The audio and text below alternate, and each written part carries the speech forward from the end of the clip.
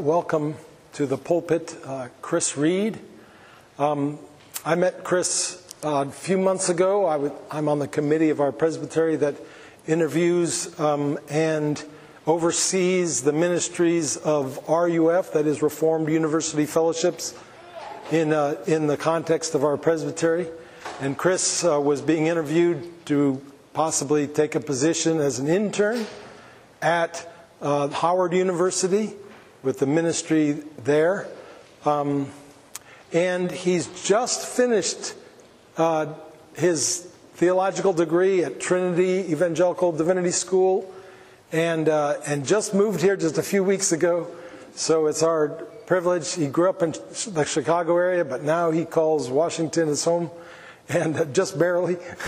And so we're grateful that God has allowed us the privilege of hearing God speak His word through you this morning. So thank you, Chris. Good morning. I must say what a joy it is to be with you all this Sunday. I bring you greetings from the Windy City, but I'm grateful to be here laboring with you here in Virginia for the gospel. Thank you, Pastor Lash, for the gracious invitation, and thank you, church, for welcoming me this Sunday. This Sunday, our scripture reading and sermon will come from the Psalms. After all, it's said of the Psalms that whatever your particular need or trouble, there is a psalm for it. And so I'd like to take us to Psalm 30, looking at the wondrous grace of God. So I invite you to meet me in Psalm 30 in the scriptures for our scripture reading this morning. This is a Psalm of David. He says, "I will extol you, O Lord, for you have drawn me up, and have not let my foes rejoice over me. O Lord my God, I cry to you for help, and you have healed me. O Lord, you have brought up my soul from Sheol. You restored me to life from among those who go down to the pit. Sing praises to the Lord, O you his saints, and give thanks to his holy name. For his anger is but for a moment, and his favor is for a lifetime. Weeping may tarry for the night, but joy comes with the morning. As for me, I said in my prosperity, I shall never be moved. By your favor, O Lord, you made my mountain stand strong. You hid your face, I was dismayed. To you, O Lord, I cry, and to the Lord I plead for mercy. What profit is there in my death if I go down to the pit? Will the dust praise you? Will it tell of your faithfulness? Hear, O Lord, and be merciful to me. O Lord, be my helper. You have turned for me my mourning into dancing. You have loosed my sackcloth and clothed me with gladness, that my glory may sing your praise and not be silent. O Lord, my God, I will give thanks to you forever." This is the word of the Lord. Will you pray with me once more, please? Dear Heavenly Father, we thank you for the opportunity to worship you this Sunday. Lord, I ask that you would speak to us by your Holy Spirit, quiet our hearts, and I pray that our hearts would be fertile soil to receive your word and act in obedience. Jesus, we thank you for your loving grace and mercy. In your holy and precious name we pray. Amen. The story is often told of a great singer, an elderly Christian man who learned that he had cancer of the tongue and that surgery was required. In the hospital just before the operation, the man asked the doctor, "Are you sure I will never sing again?" The surgeon, finding it tough to answer the gentleman's question, simply shook his head, "No." The patient sat up for a moment. I've had many good times singing the praises of God," he said. "And now you tell me I can never sing again. I have one song that will be my last. It will be of gratitude and praise to God." And it was there in the hospital that the elderly man sang Isaac Watts' famous hymn, "I'll praise my Maker while I have breath, and while my voice is lost in death, praise shall employ my nobler power." And I bring it up because here we have a man who, as he approached the last few moments he had to sing, recognized the beauty and necessity in praising the Lord. As he reflected on the faithfulness of God, what came out of him was a song of praise. And it begs the question, does it not? When you reflect on the Lord's faithfulness in saving you, what song comes out of you? What song do you sing when you recall the gospel of grace that rescued you? What is your response? What occurs in your soul when you ponder the mercy of the Lord that came after you, embraced you, and brought you in close? What happens in your heart as you think on the provision and protection of God over the last few years? How he sustained your heart in the midst of unrest, centered your soul amid the protest, sheltered your family during the trials and storms of life. The moments you've been unfaithful to the Lord, though he'll never leave nor forsake you, because the scriptures declare that the proper response to this saving work, the salvific work of Christ, is a song of praise unto him. When the children of Israel were hunted down by those Egyptians all the way into the Red Sea, but God parted the Red Sea, rescuing his chosen ones, Israel praised. When Hannah cried out to the Lord for a son after years of infertility, and God provided a son in the prophet Samuel, Hannah praised. When the people of God wandered in the wilderness, uncertain where they'd find water, but God made the well spring up again, the people of God praised. And this is the model for the church, for praise recalls that it was God's grace that saved me and not my own works done in righteousness. Praise reminds my soul there is someone reigning and ruling who remains in control. Praise enables me to lift up my eyes to the hills to see where my help comes from. Praise is what we render the Lord for all of his blessings. And I must admit, if there were days and seasons when it'd be tough to want to lift up a shout of praise, to sing to the Lord, it has been the last few, has it not? We battle in our hearts on a Sunday morning to lift our hands and voices unto the Lord as we lament the discouragement, the trial and trouble that we've had to endure. There's a high school or college student this Sunday struggling to worship Jesus with your whole heart, discouraged that you just can't see what Jesus is doing at all in your life or in the world. There's a young professional who deeply loves the Lord, though disappointment in relationships and your career has your mind in another place this Sunday. There's a parent wrestling to stay focused throughout the service as you fear raising your littles in this painful, hurting, divided world. There's an employee anxious for what's to come. There's a pastor who's just trying to keep your own soul encouraged as you fight fatigue from pastoring in this current culture. Be that as it may, when the church rehearses the mighty acts of God's salvation, we remember that the Lord is still a Savior, that he's still a rescuer, and this is where we find David in Psalm 30. I must say it's an interesting song. These are dark circumstances for the king of Israel. David is in deep. He's in a dire situation, and while he doesn't fill us in at the opening why he is in deep, the circumstances that have led to his plight, it is evident that plight is written all over his life at the moment. David is in distress, devastation, in darkness, near destruction, but he has come to proclaim that God is a deliverer. God intervenes. He moves on behalf of his people. And when you and I reflect on the gracious salvation of the Lord, where we'd be had it not been for his mercy, that should compel us to praise his name. In essence, David teaches us this morning, we ought to praise the Lord with our whole lives because he has been faithful to rescue us in our lowest moments. Can you picture it? David is a member of a historic church in Virginia. It's the testimony portion of the service where congregants walk on stage to tell stories of God's amazing grace. And David is so excited that this Sunday he's been given the microphone. David says, in short, God rescued me and I've got a story to tell. First, I've got to declare what God saved me from. It was holistic salvation first.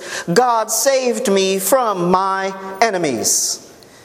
Verse 1, David opens up. He says, I will extol, exalt, praise you, O Lord, for you have drawn me up and have not let my foes rejoice over me. 1 and 2 Samuel taught us that David, while he was a leader of God's people who was used mightily by God, David was a man of many foes. If there was anyone in the scriptures constantly confronted by attackers, it was David. This is David we're talking about. David the shepherd, anointed to succeed Saul as the new king of Israel. David, that great commander of Israel's army. David, the one who ruled the United Kingdom, reigning over both Israel and Judah. David, though, who was known as a man after God's own heart, who planned to build the temple of the Lord, still fell, as we know, into grievous adultery, deception, and murder. As a member of God's covenant family, David knows about battling enemies. From the time he was anointed to be king, David has had people chasing after him, slandering his name, trying profusely to harm him, whether it be the jealousy of a King Saul, warriors of the Philistine army, members of his own family. David has faced many foes, and it's here in Psalm 30 he comes to a time in his life when the heat has been turned up much too high. The number of those attempting to assassinate him has grown. He can't hide out any longer. Nonetheless, David has come to report that despite the attack of his enemies, he serves a God who has protected him, a God who has sheltered him. When David could not safeguard his own life, the Lord stood up for David. And like many of the psalmists, David has come to find out that the Lord is indeed a shield for the righteous, a towering, mighty fortress. He's a stronghold for the oppressed. And this word is a reminder to us that the same Lord who was a refuge for David remains a refuge for you and me today. Church, the world indeed does seem chaotic. It's tougher to live as a devoted follower of Jesus in our culture. There are those who oppose the church, trying to tear down the name of Christ. Our society has turned up the heat upon Christianity, slandering and abusing Christians. But know that there is a king named Jesus who stands in front of us, holding us up. Christ is still on the throne. There may be rebels in his kingdom, but that never changes the fact that he's still the king. That he still reigns and rules and governs over all creation. That his eyes are everywhere, keeping watch on the evil and the good. That he has a plan for the righteous and the wicked. Fret not thyself because of evildoers, for they will soon be cut down. Has he not carried us thus far? Has he not always fought on our side? May we follow in the footsteps of Jesus. When he was reviled, he did not revile in return. When he suffered, he did not threaten, but continued entrusting himself to God who judges justly. Mothers, entrust your children to the Lord. Fathers, entrust your family to the Lord.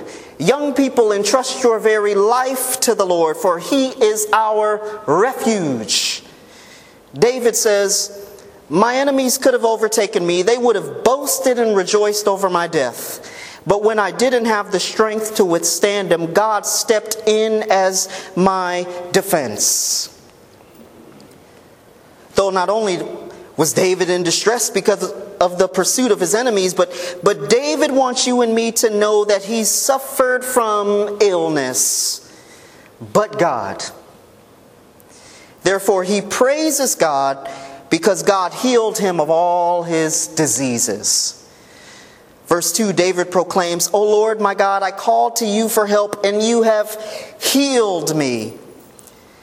David explains, my situation grew so bad that I was aching. I was in so much pain that I was near the end of my strength. And though I was in pain, I had just enough strength to cry, Lord. But when I cried for the Father's help, the Father heard me. God answered me, and God healed me. And now watch the text. David doesn't specify how or what God actually healed, but that simply communicates to you and me that whatever needed to be made well, it was the Lord who performed the miracle. When David's feelings were stepped on, God picked them back up. After David lost loved ones, lost hope, became weary in his soul, God pieced back together the broken pieces of his heart. He healed David's aching bones and revived his tired muscles. When sickness and illness ate at David's body, God sustained him. When doctors had no good word for David, the great physician stood up and stood close by his side. When David never thought he'd be whole again, God made him whole. When destructive thoughts waged war in David's mind, God gave David a peace that surpasses all understanding. Physically, emotionally, spiritually, God restored his health. David says, I serve a God who hasn't met a sickness, hasn't met a disease that he cannot heal. And not only is he able to heal, but he's willing to heal. Therefore, I praise his name because he healed me. And so David is grateful to God for saving him from his enemies and healing him of diseases. But David's distress was much deeper, for there was a point when his life sank as low as it could go. David was near death itself, but he praises the Lord for bringing David's life up from the grave.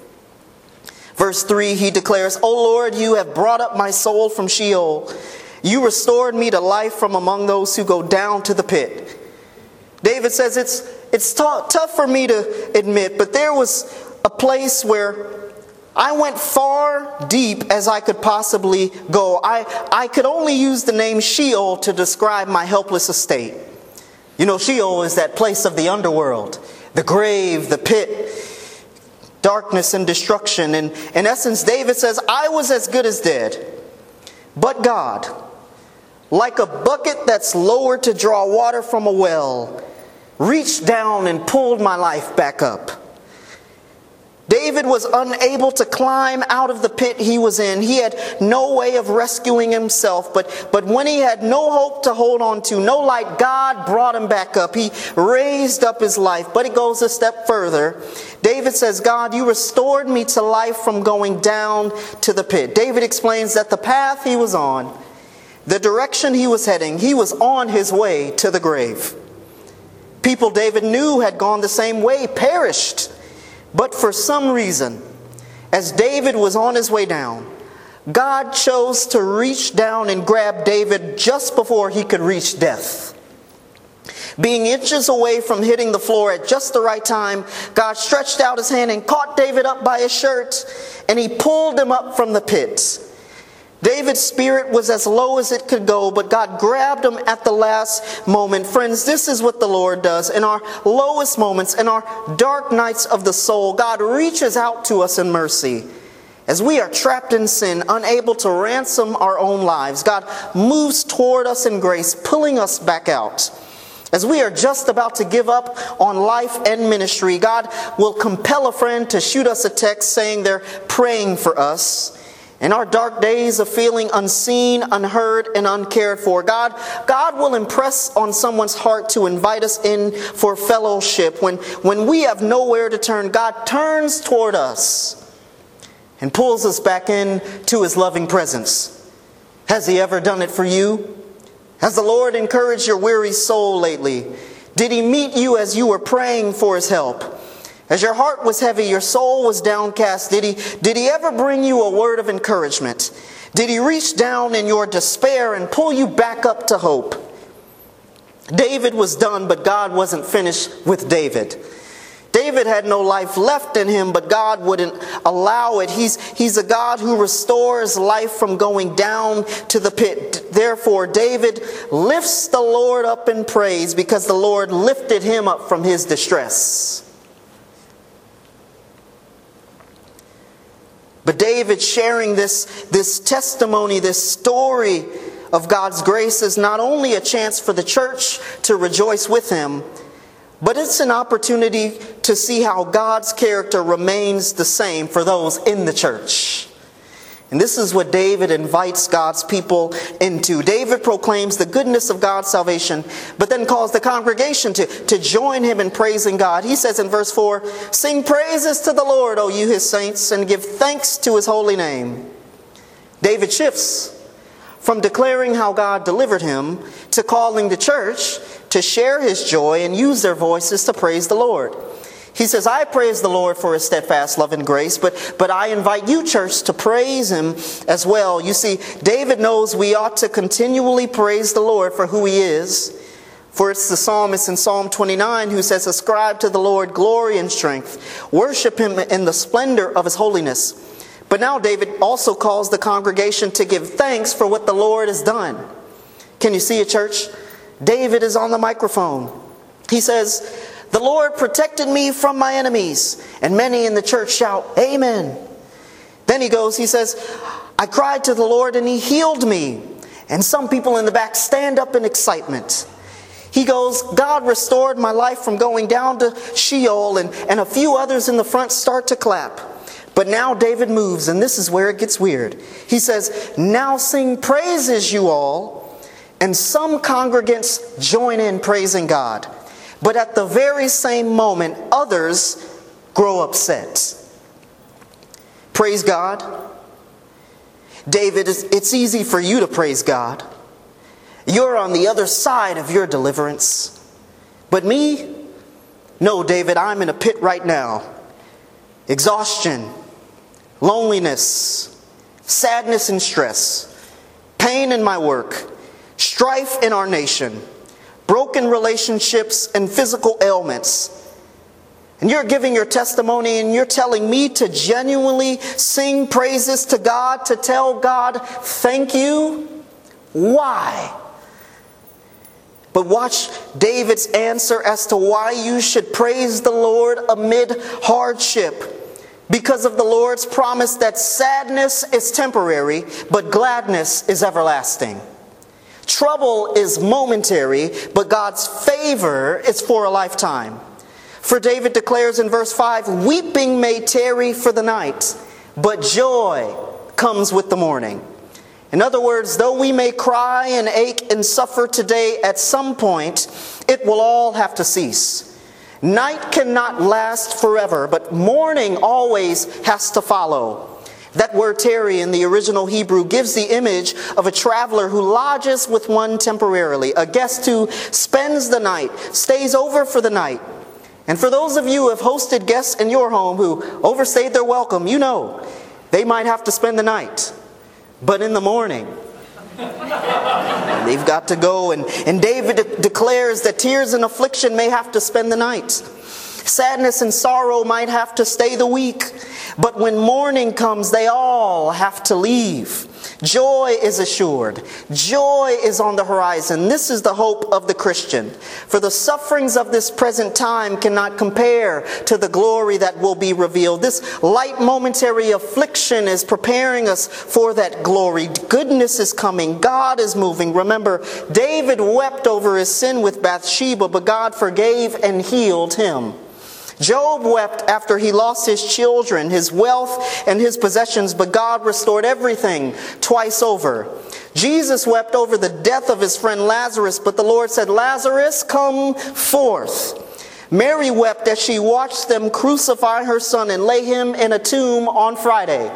That tomb was way silent on Saturday, but early on Sunday morning, the tomb was empty. Because pain does not last forever. Death is not always a reality. Tears don't always fall down our face. This is why Paul said, we're afflicted but not crushed, persecuted but not forsaken, struck down but not destroyed, perplexed but not despairing, for we know that joy is on the other side. God will restore what's been lost, though for some of us it might not be on this side of eternity. But our confidence that our situation will change is not in the situation itself, but it's in God who's above our situation. We've tasted and seen the Lord's goodness. We know his character and his love for us. We know that for those who are in Christ, joy in the end is assured. And because joy in Christ is assured, we can rejoice before our situation changes by keeping your focus on Christ. You can celebrate that deliverance will come at his return. Though we're currently in the night, we can still praise and sing praises to him like it's the morning. Now David has a confession. Oh. He says, I haven't admitted it until now. I got you on my side. I proclaimed to you how God rescued me from the pit. But I never told you why God had to rescue me from that pit. It was my own fault. I've got to now declare why God reached down to rescue me. Verse 6, David has to confess to you and me, as for me, I said in my prosperity, I shall never be moved. By your favor, O Lord, you made my mountain stand strong. Now, up to this point, David has only proclaimed that God saved his life. He described what God saved him from. But remember, David never disclosed in the opening verses of the psalm the cause of his distress, the situation that led to his despair. He only mentioned that he was in a desperate situation from which the Lord had to rescue him. But it is here where David begins to fill in the background of his crisis. David explains the reason he found himself in a pit on death's doorstep was because he turned from the Lord in his prosperity. Friends, the Bible tells us that it was God alone who chose David out of his brothers, anointing him to be the new king of Israel. It was God alone who lifted David to prominence in the kingdom. God alone who ascended David to his high position and has sustained him in that high position. It was God alone who blessed David with abilities, leadership opportunities, gifts, and military victories, so much so that David prospered and was secure in his rule. However, it was in the Lord prospering and securing David that David became self-confident and arrogant. He interpreted the blessings of God as his own accomplishments. But even worse than David attributing his success and rule to his own doing, he became self-sufficient, prideful in his own power to preserve him from trouble. I shall never be moved, David used to tell his closest buddies, refusing to acknowledge that it was actually God's hand that was holding him steady. It was by God's favor that his mountain, his rule, had any stability. And this is the temptation for you and me this morning, friends, that when our lives are stable, safe and secure, we forget that it is God alone who has been our security. We disregard the favor of God over our achievements and accomplishments, the high positions we've attained, the places we've traveled. We often fail to acknowledge that it was the Lord who gifted us with those talents and abilities, the Lord who wakes us up every morning to go to work and accumulate the wealth that we have, the Lord who gives us the intellect to study in college, the breath in our lungs to fulfill our daily tasks as parents. David became self-confident and self-sufficient. Though it was the Lord's favor over David's life, David became secure in his own strength. During my first couple years of seminary, I had the privilege of volunteering every Thursday with North Chicago Community Partners. It was an elementary school after-school program. I really love those young ones. It was like the highlight of my week. Every Thursday I'd go in and they'd say, what age group, Chris, do you want to work with? I said, I'm a Christian man. I'm here to serve. Put me wherever. They said, great. We need you with the preschool and the kindergartners. I said, oh, Lord. And one day, the children, they were making some sort of craft, and so I was making my rounds around the tables, helping, encouraging, hey, it looks great. And one girl called me over. She had to be about 4 or 5, and she said, Mr. Chris, my picture is finished. I said, it looks amazing. She says, I need you to write my mother's name on the picture that I'm making for her. And I thought, I could easily grab this marker and write her name, but I wanted her to think that she did it herself. It would be such a great accomplishment. And so I thought, all right, you grab the marker, she grabs it, and I put my hand over hers, and there on that page, we drew her mom's name. I knew in my brain that it was really me who was drawing the letters. I knew that if at any point I'd remove my hand, this name would get messy. But I continued to hold my hand over hers, and we drew her mother's name till the picture was finished. Fast forward a few moments, it's pickup time. I walked the children out with some of the other teachers. And I see the girl's mom run up, and as all moms are, she's excited to see her 4-year-old after a long day of work. She says, "My baby!" And she runs and they hug each other. She says, "Look what I made." And she shows her the picture. And then she says, "Wow, and you even spelled my name right." And the girl says, "Yes, Mom, and I did it myself." And I said, but it was then that I got convicted. Because how often do you and me do the same?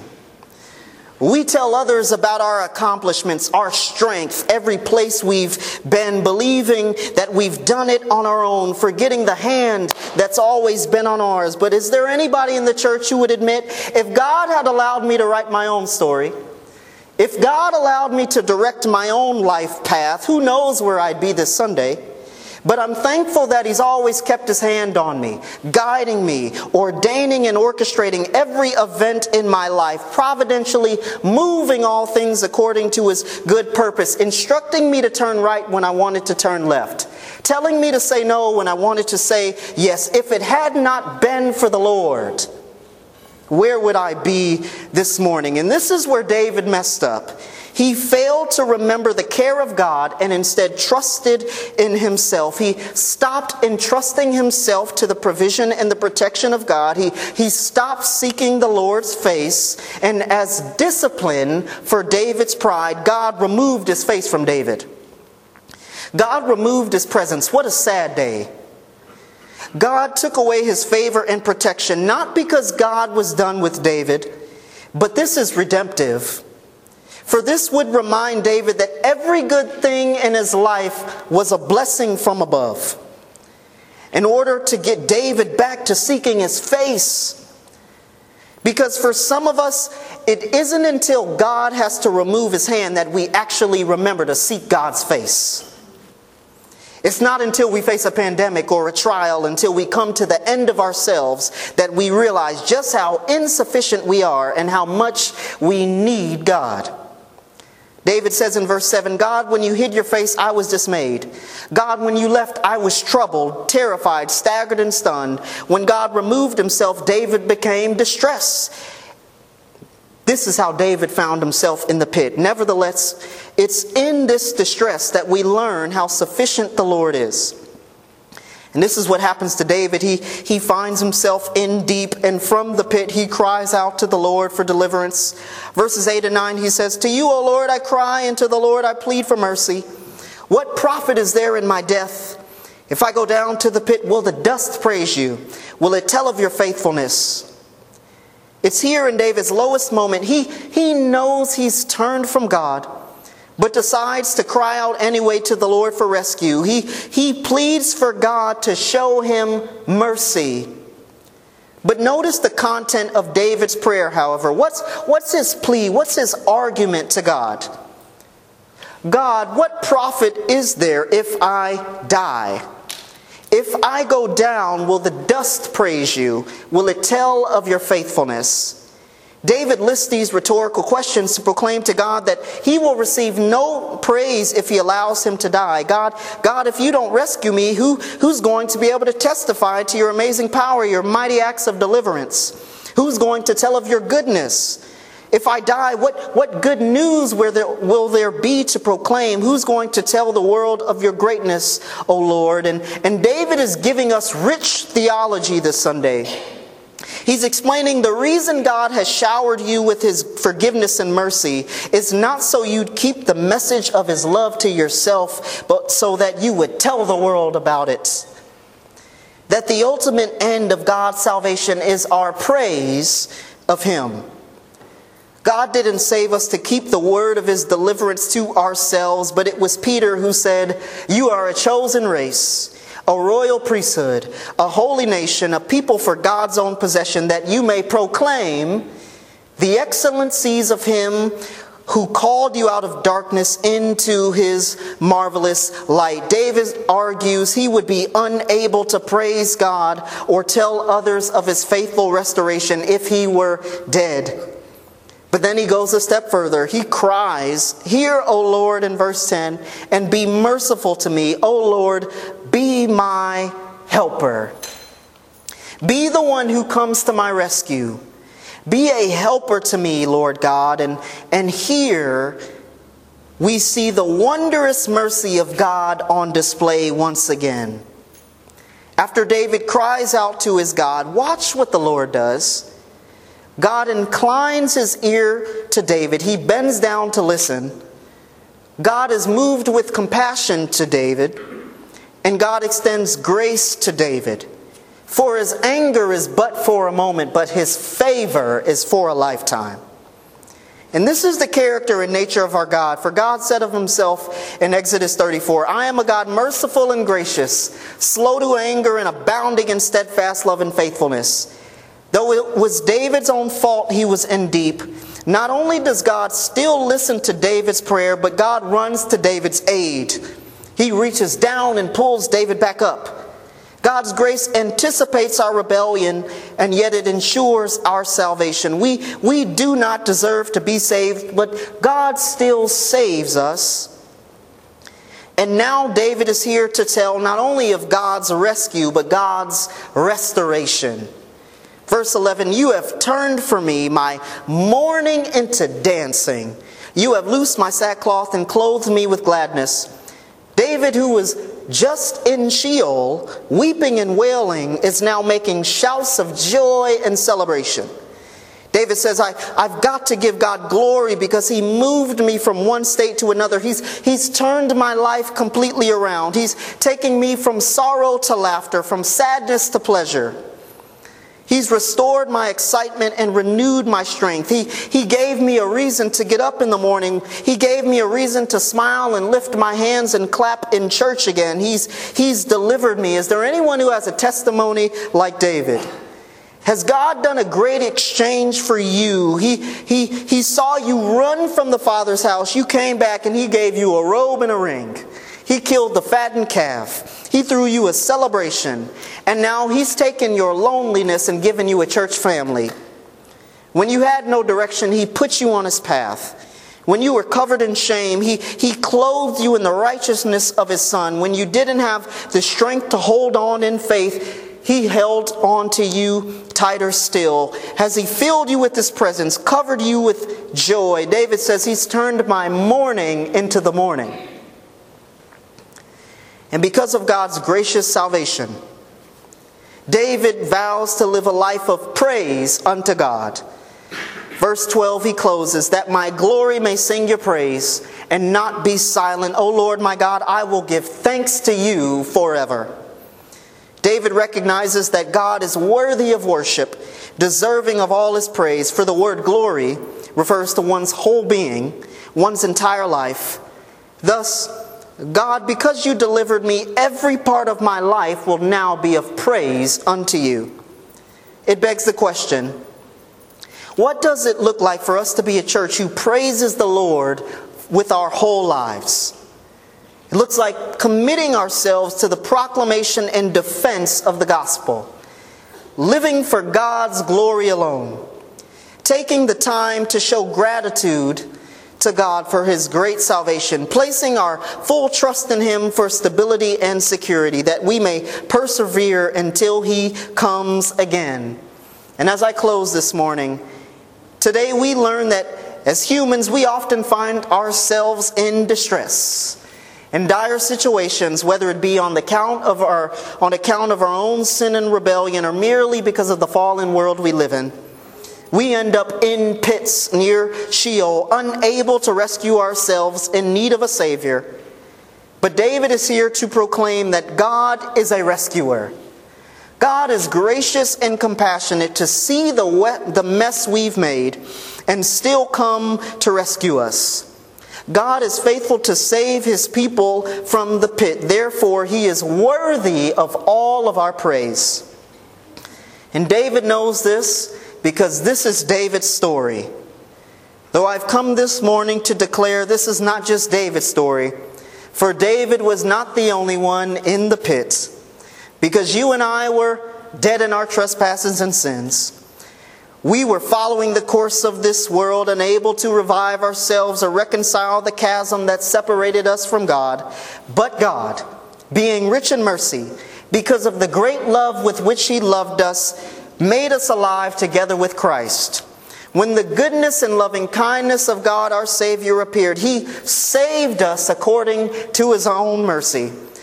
As our catechism tells us of our confessional standards, God did not leave us to perish in the estate of sin and mercy, but delivered us and brought us into an estate of salvation by Christ our Redeemer. And now we're in here on Sunday from weeping to dancing, from night to morning. And now Christ calls us to respond by praising Him and not being silent, by proclaiming to the world the good news of God's grace, for He is our wonderful, merciful Savior. Let everything that has breath praise the Lord. Amen? Amen. Dear God, I thank You for blessing us with Your word. God, I pray that we would not be silent of Your mighty acts of salvation. You have saved us in Christ, not because of our own works done in righteousness, but because of Your own grace, Your compassion, Your mercy.